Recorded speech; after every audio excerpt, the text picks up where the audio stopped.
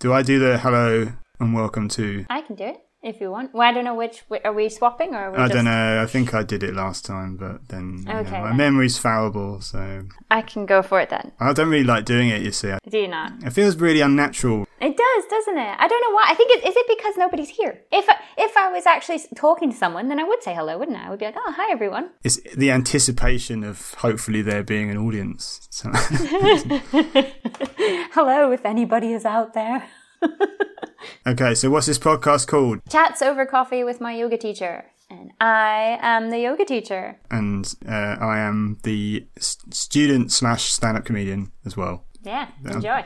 Do we say our names? Oh, Kayla. My name is Kayla. And mine's Peter. Anyway, this podcast is going out in March, right? So have you got anything going on at the beginning of March that you want to tell people about? No. I am busy. Check website for tour dates kind of thing. I'm doing a couple of gigs for the RAF, actually. That's interesting, isn't it? Oh, yeah. Any fighter squadrons that are listening, then get yourself down to RAF Cranwell or RAF Cosford. I'm going to have to set myself a target to do something more exciting. Yeah, so that you have something to tell people about. So I can be like, oh, well, I am actually doing this bungee jump. What are you doing in March? So, my Balance Your Digestion group coaching course, I'm actually going to close the doors for it in March. So by the end of March, if you've not signed up, you've missed it.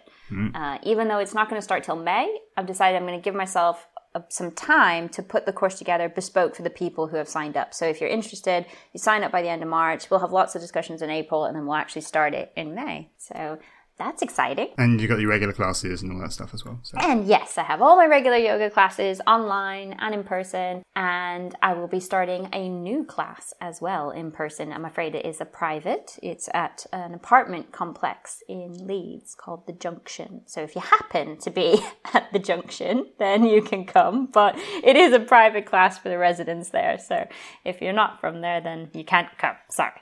All right, well, there's a 0.05% chance that was a relevant message to somebody then.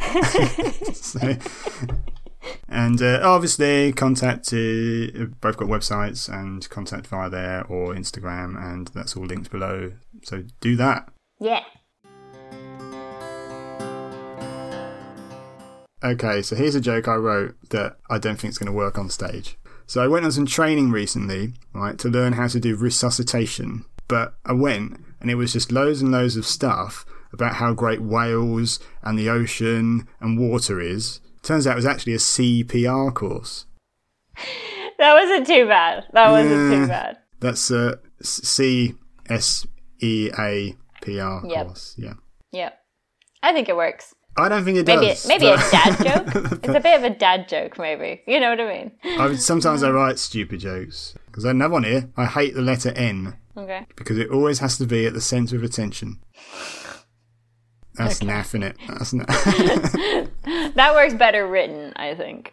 Who do you sell Christmas cracker jokes to? Maybe you should list all of these up and send them off to that person. Do you remember the adverts for the 118 guys that you used to ring up the directory to get a number for anybody? Yeah. And there was these two irritating guys in running gear that had moustaches. When that started up, there was an advert going out for silly one-line jokes because they were doing a thing where you could text joke to that number and then they would send you a joke, so they just needed loads of jokes. Loads of those kind of quick one-liney so those stupid jokes, not necessarily Christmas. So I did sell, I think I sold one to them. Oh. Did they want more or? No, I sent loads, but they only wanted one.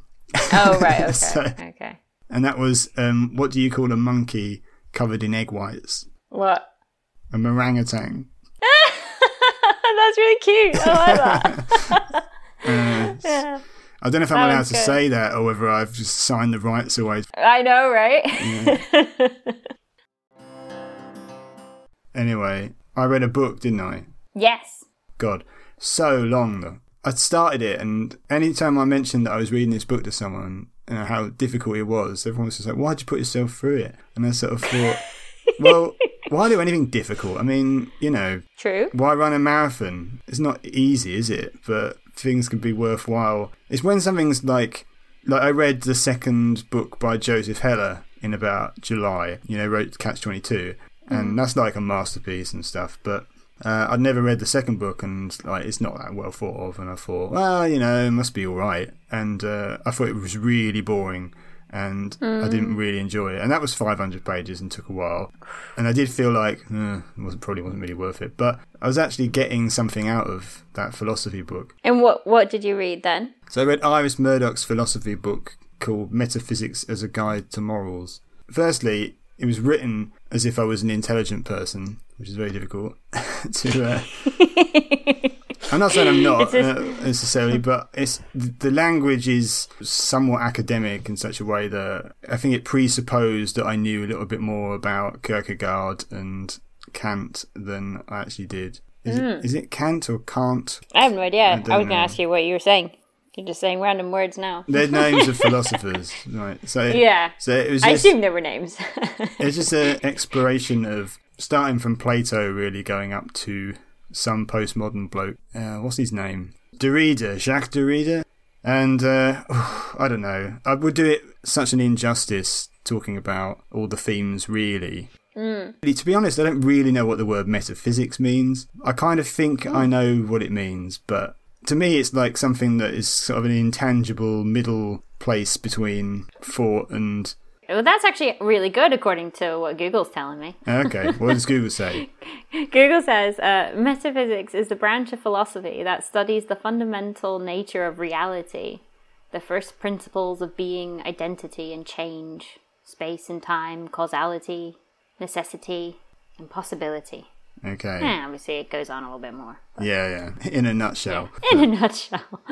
In like a wiki nutshell.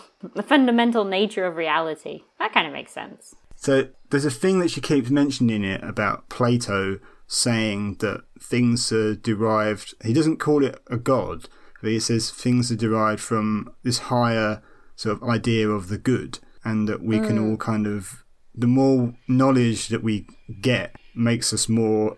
Almost as if we're saying the more rational that we get, the closer that we come to the good. So it's very... I don't know if that gets sort of supplanted, I guess, by Christian ideas and stuff, because the good gets replaced by God and stuff, I suppose. But I think Iris Murdoch's kind of exploring, well, what happens now that we live in a society where we're quite secular and we remove that thing and then we become quite scientific, and then does anything replace that in our heads? Like, do we start feeling religious about other things, but will we be getting rid of, throwing the baby out with the bathwater type thing, getting rid of a lot of these ideals because we don't feel like they mean anything? But then also, do we actually genuinely do feel things like love and all that stuff, like that, you know, is on a layer that isn't necessarily a scientific layer in some respects? So it's kind of exploring all that, really. So was the book talking about like ethics, as in like how you treat like other people and things like that, or was it a bit higher up than that even? Well, you know, like that kind of, was it like a moral rightness or a correctness, you know, talking about like specific actions? Or, well, I think she was being romantic in terms of like wanting to look back at old-fashioned ideas of what is good and not losing that. Almost nostalgic. Yes, yeah, I think so. She was trying to like drag us back to it, and almost like she was having a go at a lot of postmodern thought, and actually art as an extension of thought. Because a lot of the ideas of postmodern art is to try and, well, recreate what human beings are in some respects. And she was kind of scared by that, I think. I've always thought that, like, when you talk about, like, ethics and morals and stuff like that, it's about, like, maybe, like, a deep-rooted sense of respect or something. Maybe if that's a way of thinking about it. Like, you know, rather than it being specifically related to maybe individual actions, you know, saying, like, you know, when someone does this, they are bad. It could be more like, well, in this scenario, that action would be bad, but in this scenario, that action is absolutely fine. You know, so it's hard to, like, be specific, because like there lying, would be... you mean? Potentially lying, that's usually a one that people bring up. But even other things, like having multiple partners, you know, if you're you know, that way inclined and everybody's knows about it, then in that situation, it's fine. If you're, you know, not that, you know, if someone else doesn't know about it, you're keeping secrets, you're lying, then in that situation is bad, you know. So it's like, you know, there's lots of kind of morals behind it that could potentially be right in some situations and wrong in others. Where you could say, like, in a religion, it's all bad, always, constantly. You know, there would be no okayness, you know, no sex outside of marriage, for instance, or something like that. Whereas, like, in a more secular thing, you could say, like, well, there's scenarios where it would be okay and scenarios where it wouldn't. But it all stems back from that idea of, like, respect, right? Or love, even, or kindness, something like that, maybe. If you were, like, going to write the Bible for someone to follow and stuff, you wouldn't put so many caveats in, would you, as to how people were supposed to... You wouldn't go, oh, well, in this circumstance, it's like, it's a general... It is a general rule, isn't it? You can't say, oh, yeah, but for the polyamorous is all right. Yeah. It's interesting to think about whether there's a, like, inherent morality to, like, a lot of human behaviour. Like, I know there is an altruistic nature to humans, obviously. Like, it's uncomfortable to watch another human being suffer, isn't it? We don't want them to, so we would alleviate that. Why did that happen in the first? Because altruism's not something that happens in every single species, is it? Yeah, like if you're saying, like, if that makes us special or whatever, why? So is that an evolutionary thing? Is it actually, like, better to work together, and so the people that felt like they wanted to work together because they were upset, and it's like an evolutionary trait? Yeah, most likely. I think that's what most kind of, like, psychology kind of scientists would have probably agree with, that we are communal species. That would sort of account for a lot of moral behaviour. So when you get, like, a religious code, like, do unto others and such, that is humans would do kind of in general feel that way anyway, unless you're a psychopath. But then I suppose you're talking about something that's very obvious or very physical, whereas, like, we could be very manipulative and just, like, almost like you almost think like there's you know, like a victimless crime or something like that, you know, almost like where it's like, well, this is going to get me to the top, and okay, maybe a couple people will get a little bit stepped on, but it's not too bad, you know. And it's all, like, especially in this day and age, it's not in your face, you know. It's not like, oh, for me to become chief, I have to kill this guy or something. It's not that obvious, you know. It's not that emotional anymore. So I think maybe in that way religions go a bit broader so that you can cover more more scenarios maybe. But I thought it was interesting. I did just a little bit of a search just on morals and ethics. I mean, like, teeny tiny search. But one thing that I came across, which I thought was quite interesting, was the idea of ethics being governed by a sense of shame, which I hadn't really thought about. But I suppose it's like, if you feel shame, then that tells you you've done something wrong. But I've never really... Why do you feel shame then? Well, like, because you've killed someone or something. I don't know. If you didn't think you would be judged for that, would you feel shame for it? Or I think so. Yeah? I think so. I think you would no still one was feel ever bad. Gonna know coming back about to it. That altruism. You know, coming back to that. If you wanted an affair, right, and no one would ever know about it, and no one would ever get hurt, would you feel bad about doing it? Was the thing that's worse is the fact that you hurt someone if they found out? What does your book say? Iris Murdoch had loads of affairs. In fact, her husband, she pretty much never slept with, really. And he would just, like, he said that he found sex an absurd, ridiculous thing. And she would just, like, go off with a load of other people all the time. So was that an agreed thing then? I think so, yeah. He was weird? I think it was an agreed thing, yeah. So.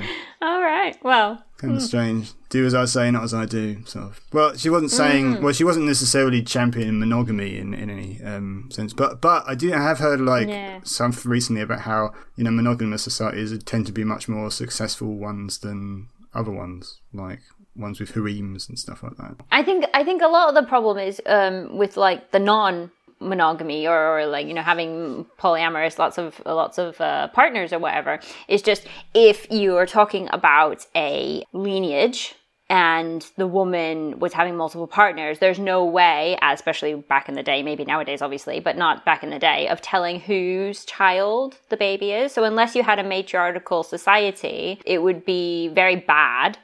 Because you wouldn't be able to figure out whose child it was. So a lot of the time, there's kind of, like, we've got Jeremy Kyle now, though, so... Well, I just mean, like... Yeah. Well, what I just mean is, like, it seems really, like, sexist against women, like, because at the time, you know, men could do something and they wouldn't necessarily be done for it, but women would be very, you know, could be even imprisoned and things if you go back far enough for having multiple relationships, especially if they were in a marriage or something like that. But I think it stems from a very practical point of view, because obviously the woman is the one that has the child. So there's no way of there's, if you know you've only been with one person, then you know whose baby it is. Well, that's a thing, that there's obviously a spectrum of behaviours in this, but I've been reading like a woman that talks about sexual difference and stuff, and there's a general like some women do like having multiple partners and stuff, but that's generally something that men like more than women like, and a lot of that would be because women become more selective over their sexual partners because they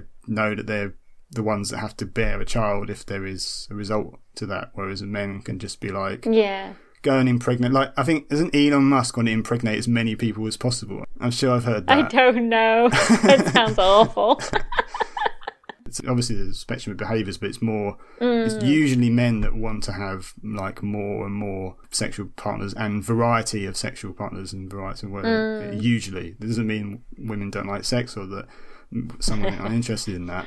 But definitely, I could see that playing at least a part in it. One measure of data that sort of backs up some of those things is that they now analyse a lot of dating app data. So they basically know like how interested. Like, obviously, men will have lower standards than they're just they go for anything.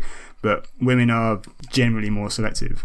But yeah, I thought the idea of talking about shame was an interesting take on it, like feeling shame for when you do something bad, like when you hurt people or something like that. And that's your guide. But why do you feel that though? And why do you just like... Yeah, but why do you like people? You're saying that kind of altruism based on evolution is it just not the opposite, in a sense, the opposite feeling? I've read in several places that gossip, which we think of as quite a malicious thing to do a lot of the time, is something that's also something we've evolved to do. Because if you're in tribes of, I think we were traditionally in like tribes of like 50 people or something, gossip was a useful way of like weeding out who the person you can't trust is, because did you hear so and so? Don't give your nuts to them and all that sort of thing. Yeah. I mean, that potentially in those sorts of situations is not an immoral thing, but we don't tend to think of gossip as being a virtue, do we? Not normally. But then like you're talking about stuff that's so old, because obviously like in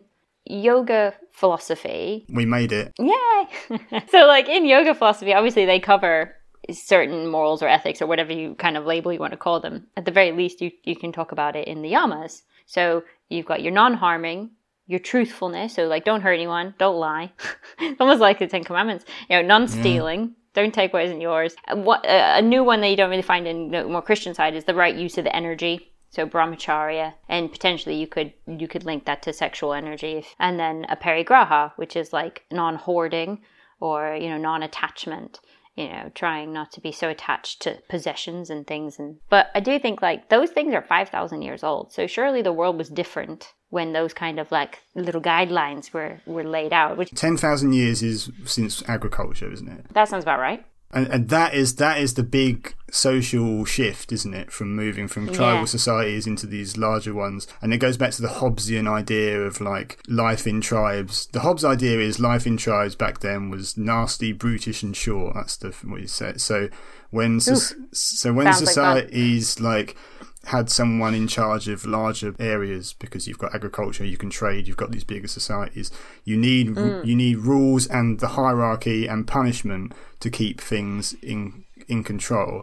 And so those rules and religious rules and like laws are all kind of similar things. It's just obviously like, I suppose if ostensibly it's less political, like to have religious rules rather than ones coming from the guy in charge. Yeah, because then he can just be like, it's not me. And obviously there's an overlap, obviously, because people use religion in those situations, but bigger societies need rules, otherwise it's chaos. Because we've all got a line of good and evil in us, and you need to be deterred from the negative things that you might do if you could get away with it, and incentivized to do the nice things. We know that we can err, because to err is the human. That I would agree with that. Yeah, I think that would make sense, because I think the other thing as well is like when people do something that's like wrong, we would say wrong, like murder or something. If we didn't have these rules, then it would spiral, because you would feel justified in your response, in your feelings, in your actions that you would take out of that. Like I would say like maybe Old Testament style, he killed your brother, well, you can kill him and his brother. I don't know, that kind of thing. It's like ridiculous. So like obviously with, in this day and age, having someone like, the police or something like that actually come in, reprimand, make sure, crimes were committed in the way that we think they were, things like that, all the judicial process that we've put together now as a society, it stops the spiral out of control. It stops you from taking your own personal vengeance, if you want to call it that, or action or whatever, depending on how bad the action is. If you know that someone's done something that's illegal, you won't just do the illegal thing back at them. You'll take it to the appropriate authorities so that person can be reprimanded or punished or whatever. In theory, all in theory. And then potentially that stops, anarchy in a sense. Have you ever seen stuff about the Second World War when things just become kind of lawless? You see the chaos that ensues then, and like the malign activity of men, like soldiers that have free reign of areas and stuff. Then you see that sort of thing. I'm a Hobbes guy, I think. I'm on Team Hobbes rather than Team Rousseau, in the very simplistic viewing of it anyway. There used to be a podcast I used to listen to called Talking Politics, which I thought used to be really, really good, and they've stopped doing it now. But they did a talk on the history of political ideas, and so they did one on Hobbes and one on Rousseau, and they kind of like used them as like two counter sort of, like a lot of conservatives quite like Hobbes because he's sort of like, we need laws and we're imperfect and we need deterrence and incentives and blah, blah, blah. And a lot of people on the left like Rousseau, because Rousseau has this idea of, before societies, we were just like free and easy and like loved each other on the land and stuff. And then societies came along and they're the evil things and we need to free the individual. And I think that is woefully naive, but... Yes! Okay, I'm glad we agree on that. But I'm more left-wing than right-wing, so like what I think anyway. I mean, who knows? Everyone's changing the goalposts as to what it means to be left and right-wing these days. Doesn't mean anything half the time. But I may have straw-manned Rousseau's arguments there. But one thing I did find interesting is when, in that lecture series, they were talking about how Hobbes's idea of mankind is kind of quite negative in some ways, because it's sort of like, we're quite bad and we need to be sort of given rules and controlled because we've got negative instincts. And he actually was supposed to be a very, very nice man. Yeah. And so it's always like, at heart, we're like...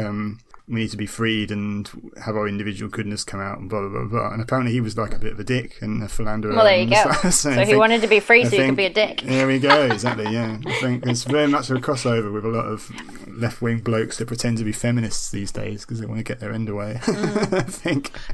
I do have one more thought on this kind of topic. Do you think that like ethics and morals include non-humans? I listened to a podcast with Martha Nussbaum the other day talking about this very thing and about how we have a human-centric view of the world in terms of the way we treat other animals. Obviously we do. We wouldn't farm to some them extent that's natural. to see ourselves as the ones that are in charge of it and stuff. But you mean the treatment of animals rather than the way animals treat each other? Not just animals, anything. Okay. Like plants are alive. The earth, ecosystems. I mean, now we can look at it from a scientific point of view and go, don't do that because, we need that to live. But like from like an ethics or moral point of view, do we feel any sort of shame or remorse for the removal of ancient woodlands or ancient trees? You're not just like killing a chicken because you want some chicken to eat, but like more than that, So here's what I would why I would think that we think the way we do. So we used to, and obviously people still do it, but we used to other more humans that weren't like us than we do now. We noticed the differences and used to separate. Is that what you mean? Sort of. So instead of having a common humanity for when we colonized Africa and stuff and the South American like tribes and stuff, we didn't see them as equal to us on a level that we thought that they were as not maybe dignified as humans. They weren't. We thought we were better humans than them. Okay. Yeah. And as a general trend, we've widened the circle of empathy with human beings as time's gone on. I would think, in that we would not. I would agree. That makes sense. I would agree with that so much now, and that circle has also probably covers animals that we co-evolved alongside, like domesticated animals as well. And maybe the great apes, because maybe we sort of see that they're intelligent and similar to us somewhat. And maybe dolphins and elephants and like very evolved primates and stuff. Not primates, mammals. I think it comes down to like if we saw an elephant suffering or something, we would feel bad. But we might not feel as bad if we saw a wasp suffering. I think that comes back to maybe a little bit of, you know, you're saying about increasing knowledge potentially could increase your moral compass or something like that. You said it better, but I don't usually say it better, I don't think. But, but I think maybe you touched a point there, because if you knew what it looked like for a wasp to be suffering, like if you knew what it looked like for, like, you know, they've done studies on the bees who have been in insecticides and they get sick, and they do this weird thing where they do this weird move. They walk around in a weird circle and then they kind of look confused and dazed, but you wouldn't know that if no one told you. You would just be like, oh, there's a bee walking around. Like, you wouldn't think about it. But like, maybe the more we increase our knowledge, the more we can see that they're suffering, and then we know that it's a sign of suffering. Like, maybe because it's not the way we would show it, we can't immediately feel it, but once you increase your knowledge, there's a chance that once you recognize suffering, you would feel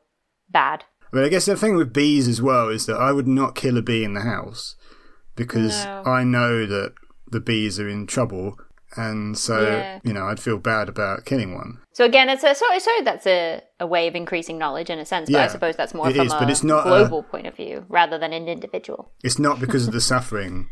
Yes, yeah. It's not from the suffering of that bee. If I'm going to kill it, it's just going to be whack, gone. I mean, that's the way I want to go. I want a giant alien with a fly swatter, whack, exactly, gone. Yeah. Splat. I know they say when you spray insects, that's a really horrible way for an insect to die, isn't it? Yeah, so I guess maybe it would be quite sort of, but it's just harder to feel the empathy with the suffering of things that are much less like us. But what I'm saying is, like, even if they really, really don't look like us, would the knowledge bring that feeling? If someone said when they wiggle their legs like this and do 3 taps, they're in so much pain they think they're going to die, and they're warning other bugs to stay away, would any empathy kind of show itself? If someone explained it to you like that, you know what I mean? It just is harder to put yourself in that place, isn't it, really, I think? Yeah, I know, like, insects have such short lifespans as well. That probably doesn't help. Yeah, maybe because they do only live for a few days and things like that. Some insects don't live very long at all. So that could potentially... I mean, you said plants earlier. I mean, it's harder to put yourself in that place as well. I mean, the concept of a plant suffering is very, like... That's just so alien. Yeah, but then...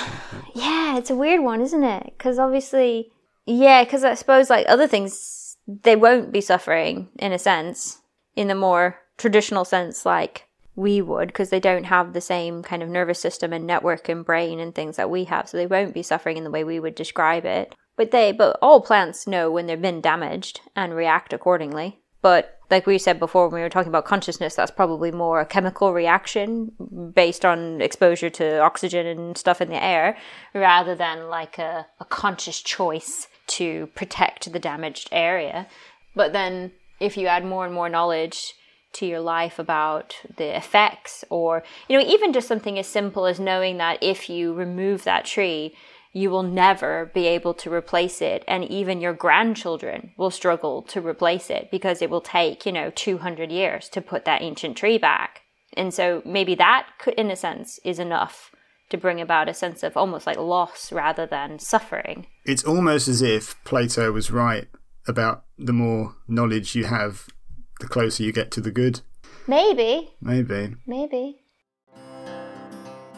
But I'm not sure we've found the perfect society. It might be a bit nice, but it's a bit destructive. We're on a path to disaster. There we go. What, because of Brexit? Yes, just because of Brexit. It's a hard one, because I feel like our society of consumerism was never going to be okay. The way our business models of literally perpetual growth forever. It's never going to, like, why would you even think that would work? Not when we're global, I found out that the phrase late stage capitalism is like so old. And people use it. Sorry? What does that mean? What's well, that? people often say, "Oh, we're in late stage capitalism," as if like, it's going to end. I don't know if it's a Marxist phrase or not, but it's Right. It's used as a phrase to sort of talk about how this it's not sustainable and the model has to change or something. Yeah. But people have been using that phrase for like 100 years or something. Yeah. So capitalism often finds a way to renew itself and stuff. I mean, I'm not like a fan of consumerism really or anything, but the reason that it works is because it has like clocked into human beings' want to provide and ingenuity and the engine of that. So that we want to incentivize human ingenuity into a society, and capitalism does do that to some degree. But I think the problem is just a few bad decisions that we're struggling to let go of, or something like that, you might say. Or, like, for example, like the idea of just, change fashion and clothes. The way, like if you go back a couple hundred years, women would have 3 or 4 dresses, and that would be it. And you don't need any more. And unless something like really important came up and you needed a new dress, a King's Ball or something, like you just wouldn't get a new dress. You would just have what you have. And people would recognize you based on your clothes because you would be wearing the same dress every other day. And you would have multiple layers, so the outer dress is the dirty one, but maybe you have skirts and shifts and all this. I mean, I'm just saying, like, the fashion was built around it. The fashion was built around having one and then some layers, and maybe 2, fancy one for Sunday and a not so fancy one for the rest of the week or for working in or something like that. But even if we don't go that specific with things, the fashion industry does market and capitalize on people's desire to fit in, to look good, to blah blah, sell, especially beauty, marketing, creams, makeup, it's all like the marketing side of it is a little bit dodgy. That the objects themselves aren't necessarily bad, but the idea that you have to get a new jacket every winter because you're not going to be in fashion if you don't or something sounds ridiculous. So I would say that I agree with that, and I would say that I'm not waving the flag for capitalism here, but I'm saying that capitalism works because it harnesses aspects of human beings that allow us to create and build and progress and stuff, and it's whatever. But it also preys on negative things within the human psyche as well to justify the business model. Because I feel like, in terms of like, I don't know, let's just say use the coat as an example. Maybe you could get a coat that would last you 10 years or 20 years even, or something like that. Well, I do. I don't buy new coats all the time. I mean, I think my coat's at least 14 years old. Because I bought it when I first moved over here. Mine's 15 years old, so what are you going to do about that? But I mean, like, if, for instance, we were actually still progressing in, I don't know, the technology of coats, you might be really tempted to buy a new coat that is better, that is actually warmer or lighter or better for your life, So, and then that way you'd be like, well, what do I do with my old coat? There's nothing wrong with it, but this one is better. So I definitely get the idea of progression, like as an incentive for phones are the worst thing for that, aren't they? Just like a new one every year, and you just think, I always think like phones are always like sitting on new technology. They know what the one after and the one after is going to be already, probably, before they bring out so you think, well, you could just bring out I feel like, I don't know if you think this, but I feel like a lot of things within the last, like, say 5 years have been gimmicks rather than actual like hardware improvements, if that makes sense. It's more just like, this phone has this really good micro camera. Look how good I can take a picture of this ant. It's like, what? Is that a thing? If you did, you might have more empathy for ants, though. Yeah, maybe that's it. Maybe I need that.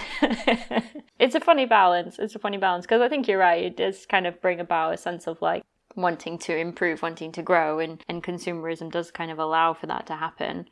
But I suppose it's all about finding that balance. Yeah, it's difficult, isn't it? Because I guess it's just let off the leash, isn't it? To a degree, people are free to just buy as many coats as they want, so why wouldn't they? Well, they shouldn't, because, we come back to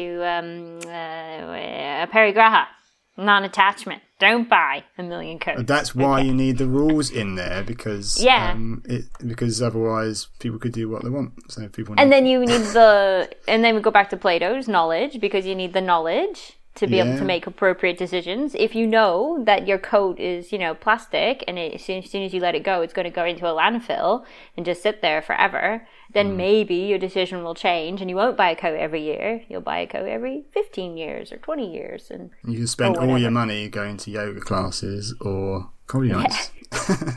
Yeah, who wants worthwhile a coat when you can do yoga instead? A non-consumable consumerism? Is that? Can you say that? So we say thanks for listening now? Yeah, thank you. It is nice to know that people listen. I have had a few people come up, not come up to me, but come up to me virtually. Is that how, can you say that? And say that, yeah. Oh, good. Well, no one's telling me that, but I mean, so... I'm sorry, no one's telling you that. But then you're probably the one that people would interact with more, I think, on the front of you. You're offering things, whereas I'm just like carting myself around the country for 20 minutes in like more and more obscure places. So why is anybody going to get...